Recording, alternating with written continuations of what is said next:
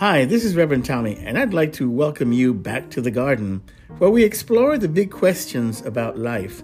I invite you to open your minds and be receptive to seeing things differently.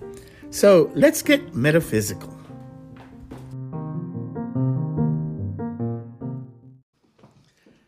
Today is a wonderful day, isn't it? It's just beautiful outside. Hey, give thanks for that. New thought, the greatest story never told. Preparing lessons is a very interesting thing. About 10 days ago, or maybe less, I had zero clue what to talk about today. Completely drawing a blank. I was like, I don't know what to talk about. There's a lot of things you could talk about. You can open up any book, pick a subject, and take off, but that's kind of like not the way it works for me. I just seem usually to get some kind of a little nudge or something that says, why don't we talk about this? And I say, okay, we can do that. And so nothing was nudging me. However, there is this one recurring thought in my mind that keeps coming back and back that I feel I need to keep addressing because I think it's pretty important. And not so much maybe for you guys, although it's a review, so it's not a bad thing. But for a lot of people, like who read the article, and we're trying to reach out to people who are not too familiar with New Thought ideas or Unity ideas, and also for the people who, Manisha's got me on podcasts, so the people who hear the podcast, I'm trying to get out to them as well. And that recurring thought is the general view or understanding of religion in America, in Western civilization. And by religion, I am referring to the subject of spirituality, though there is a difference between the two. I think people in Unity understand this difference. Religion is more about dogmatic structure than about the ways of spirit. In fact, religion is willing to forego the ways of spirit in favor of the ways of the law. This is why there are no women priests in the Catholic Church, because law is more important than spirit, but that's the way it is. Also, this is what brings religions to fight among themselves, and what brought Jesus to tell us that, make it very clear to us how important the letter of the law and the spirit of the law was when he was criticizing the Pharisees. Some time back, I used this quote from Jonathan Swift, Gulliver's Travels, and I think it bears repeating. He said, "We have just enough religion to hate, but not enough to love." It's no wonder atheism is on the rise. This is how many people see religion. I think Jesus' distinction between the spirit of the law and the letter of the law is really, really big. And why is that? Because at the most basic level, it is distinguishing form effect from the formless, from cause. It is a reminder to us to be more mindful of cause, of source, as Dyer keeps saying, calls it source. I like that. In our society, we tend to put way too much emphasis on the outer and not on the inner. And that is what we need to remember. And remember, what is our guide? What is our motive? Is it the outer or is it the inner? As a philosophy major, I think about the general understanding about God and man and the relationship of God and man quite a bit. I don't know if I've told you, but when I was in college, my goal was to be a college professor. That's in philosophy. That's what I wanted to do. But then, things just kind of went a different direction. I didn't end up doing that. But here it is sometime later, and I come across Unity, and I see that it's almost like being a college professor in metaphysics. So I kind of maybe found my home after all. That worked out pretty well. Seriously, though, much of the studying that I do, that I want to do to become a Unity minister, is because I want to share this good news, the real good news, the one that wasn't really told, with everybody. I want to get these ideas out there in the ether, as Fillmore would have said some time back, for those people who are listening and who are reading the article and stuff. So in summary, what is the difference between the Unity model of the Christian movement and the traditional view of the Christian model? I can tell you without a doubt that the major difference and the major problem with traditional understanding has to do what is called a paradigm of separation. It is a view of the universe in which we are separate from God, from one another. I am God. God is God. I am me. You are you. Heaven is heaven. The earth is earth. Everything is separate. That's the paradigm of separation. And tradition is based upon this. This is why we have problems, because they said we've been separated from God. And in unity, we teach that, well, that's not even possible. If God is everywhere, how does this thing even work? Science used to have the same understanding of the universe, that things were separate.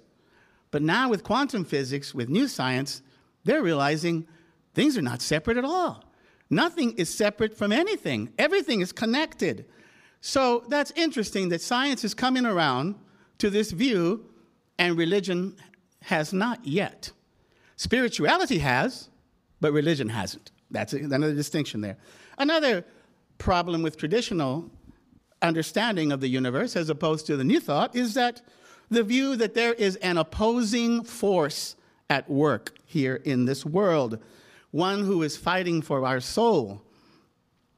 This is a confusing view if you take into account the idea or the premise that God is everywhere and all-powerful. Because I'm not a math whiz, but it seems pretty clear to me that God is either all-powerful or is not all-powerful. There's really no in-betweens. It's like the Bible says, the bitter and the sweet water cannot come from the same fountain. This is the same idea. I've said it before, but it's very important. And in unity, in fact, we teach that there is only one presence and one power in the universe. Only one. Now, for you philosophy majors out there, like me, whoever's listening out there, and are questioning everything that comes up, down to the smallest detail, and I can certainly understand that and appreciate that, because I do. That statement about there is only one presence, one power, was made for the idea of getting you to the attention that there is not an opposing force in the universe. Now, philosophically, if you're keeping track, it does present a little bit of a problem in the sense that if there really, literally that's the case, then the philosophical question comes up, well, what about my presence and my power? I thought I had a certain amount of power. And the answer to that would be to, and I read this somewhere, and it's interesting, another philosophy guy, is to insert ultimate in front of that. There is only one ultimate presence and one ultimate power in the universe. Now, that might sound like I'm being a stickler for details and words, but we do teach that words are important. So, yes, there is certainly a lot of apparent manifestation to the contrary, to suggest that there is an opposing force. But what we teach in unity is that is simply a misuse of the power. It's what it is. It's the same thing as using electricity to make dinner or using electricity to fry a criminal. Same power, different use, a misuse. Now, there is another problem with tradition that unity does not pursue, or New Thought does not advocate whatsoever, and that is what they call the message of the cross, which is a view that God was in need of a sacrifice to make amends with God. Now, as I've said before, if God needed something, then God is lacking something. And that makes no sense whatsoever. The truth is that these ideas come from what is called Zoroastrianism. It's even a hard word to say. It was an ancient way of seeing the universe and our world and God. Now, for the record, I am not being critical of tradition. There's no point in doing that. What I'm saying, I'm just making an observation, and I think that there is a difference between that. Because I'm coming from the perspective of, where do we get these ideas, these traditional ideas about a devil and all these ideas about a sacrifice and stuff? And once you start to study it more, it becomes pretty clear. As I said, if you look into the characteristics of Zoroastrianism, it was a religion that was in place in that area for 500 years prior to Jesus. Very well known, very well established ideas. And some of the ideas in there are an Adam and an Eve. They have a different name, but the same thing. Started from two people. That the world is a spiritual battleground between two opposing forces. That there is a three-tiered universe. There is heaven, earth, and hell. That the resurrection of the body, the idea of a Messiah, the virgin birth, the birth of their prophet on December 25th. The list goes on and on and on. So you see that these ideas were already out there. They didn't make them up. They didn't really belong to Christianity, actually. That's what I'm trying to say. Now, as a metaphysics teacher, I think I need to share that with you. It's very important. So today's lesson is called New Thought, the greatest story never told. And that was kind of a play on words, sort of, because it was, the longer version would be the greatest story never told about the greatest story ever told. So it's our interpretation of that story, in other words. Now, New Thought has an alternative way of seeing the Christian model. Now, that's a funny thing to say. That's an ironic statement, actually, because we think we represent a return to the teachings and the life of Jesus as opposed to the interpretation of Paul that he had about Jesus. So in that sense, we are the Christian model. So it is not tradition. We're not the aberration. Tradition is.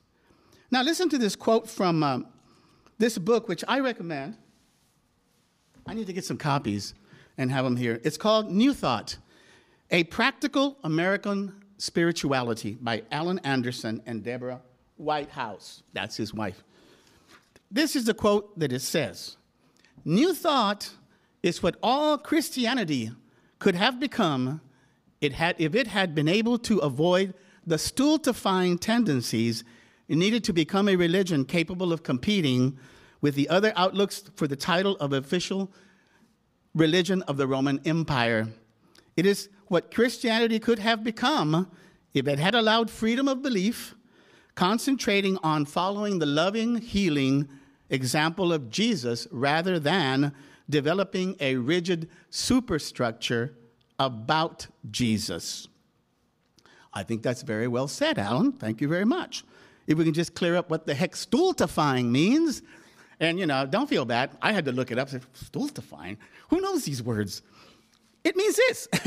Cause to lose enthusiasm and initiative, especially as a result of tedious or restrictive routine.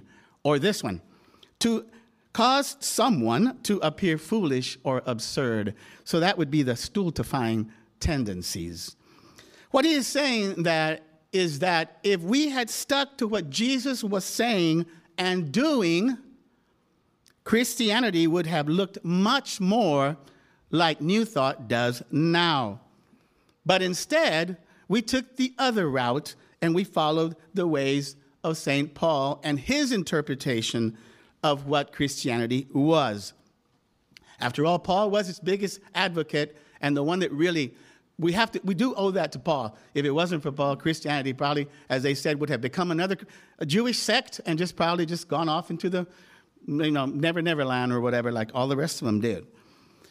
The New Thought movement was born in the mid to late 1800s or so, and it has its roots here in America. That's why this book, it says, A Practical American Spirituality. Now, what brought forth this New Thought movement? Well, the same thing that brings forth most anything. Several things come together, and we have fertile ground, and this new thing spawns. So what were these fertile conditions that brought New Thought into existence?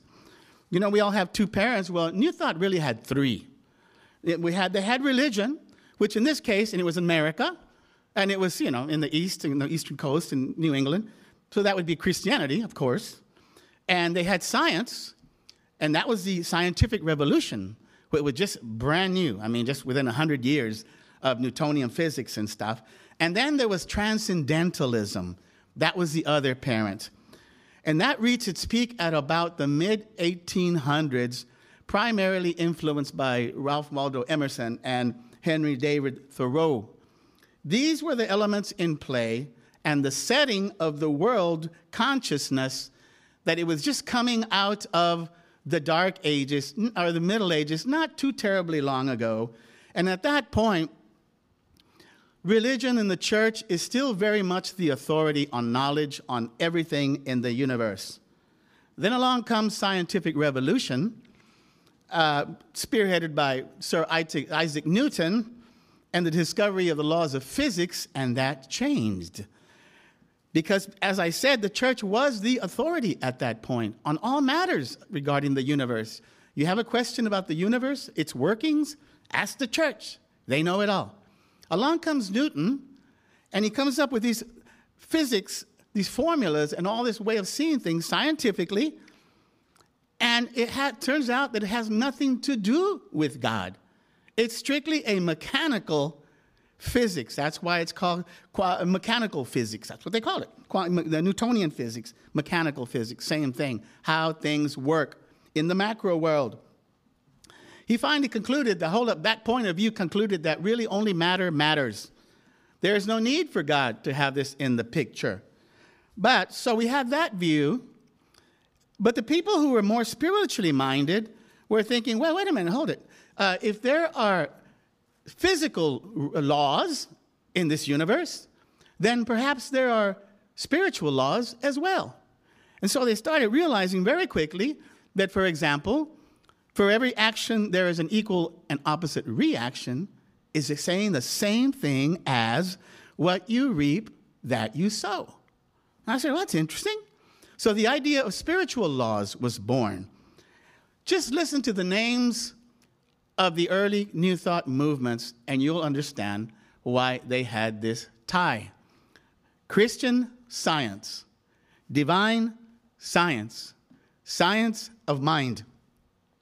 They put the two together. They said, we can make sense of religion almost in a scientific way. It is as predictable as science is, in other words. This is where they were coming from. And there was one other very, very radical notion that came into play for the New Thought movement, and that is, again, transcendentalism.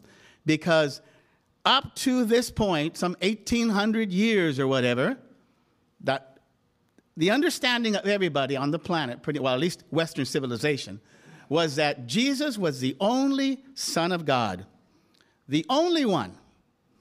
And then along comes transcendentalism and Ralph Waldo Emerson, and he says, the greatest revelation is that God is in every man. So now all of a sudden, these people are saying, God is in every one of us, not just Jesus. How is that even possible? If he's everywhere, that he's only in this one being and not in anybody else. So you put those three things together, and you get the birth of the New Thought movement. There is actually one more thing that took place that helped evolve this, and that is what the work of Dr. Mesmer was doing in France. And you've heard the word mesmerize. Well, mesmerize comes from the name of Dr. Mesmer. And he was working on the power of the mind. He was hypnotizing people. That's why we say mesmerize. And he was trying to find out what was in our heads. Well, P.P. Quimby, which is basically the father of the New Thought movement over here in America, picked up on this work, and he started developing how the power of the mind, what it had to do with our thoughts, or how we manifested things. And the one thing that New Thought really, really brought forth that nobody ever had was to put all these things together and to say that this power of the mind gave us the capacity to heal ourselves. This was very interesting. Nobody ever put those things together and said, but you can heal yourself because the power of the mind. It is mind over matter. This was very big. And if you remember, not too long ago, I did a lesson from Dr. Bruce Lipton called The Biology of Beliefs. And in that lesson, now we are scientifically verifying that, in fact, your thoughts can alter your body. They can alter it. This has become a scientific fact. And that's why there's more integrative type medicine. That's why there's music therapy, things like that, because we're finally understanding the power that we have to heal ourselves. And this is the foundation of the New Thought movement, as you know. Myrtle healed herself. This is all very, very fundamental to what we believe in New Thought. Einstein said that we have two ways of looking at this thing. It's just like part of the Newtonian physics matter is only matter thing was also that it put us in a role, in a position of being victims of the universe. In other words, because matter is in control of things, according to that point of view, then we really don't have any control over things. We don't have any control over our DNA. We don't have any control over any of these things, so we are victims. And along comes New Thought, and now the new science, and so that's not the case at all. You are in charge of this show, of your own show. And so that changed a lot. In fact, I was just listening to Dr. Wayne Dyer recently, and, he says that, like everything else, we're kind of mixed up. We're upside down in how we see things, because, as you know, we primarily see ourselves as bodies with spirits, and we're actually spirits with bodies. That little flip-flop changes everything, because now you have a new starting point. I'm not the body in search of something. I am something already.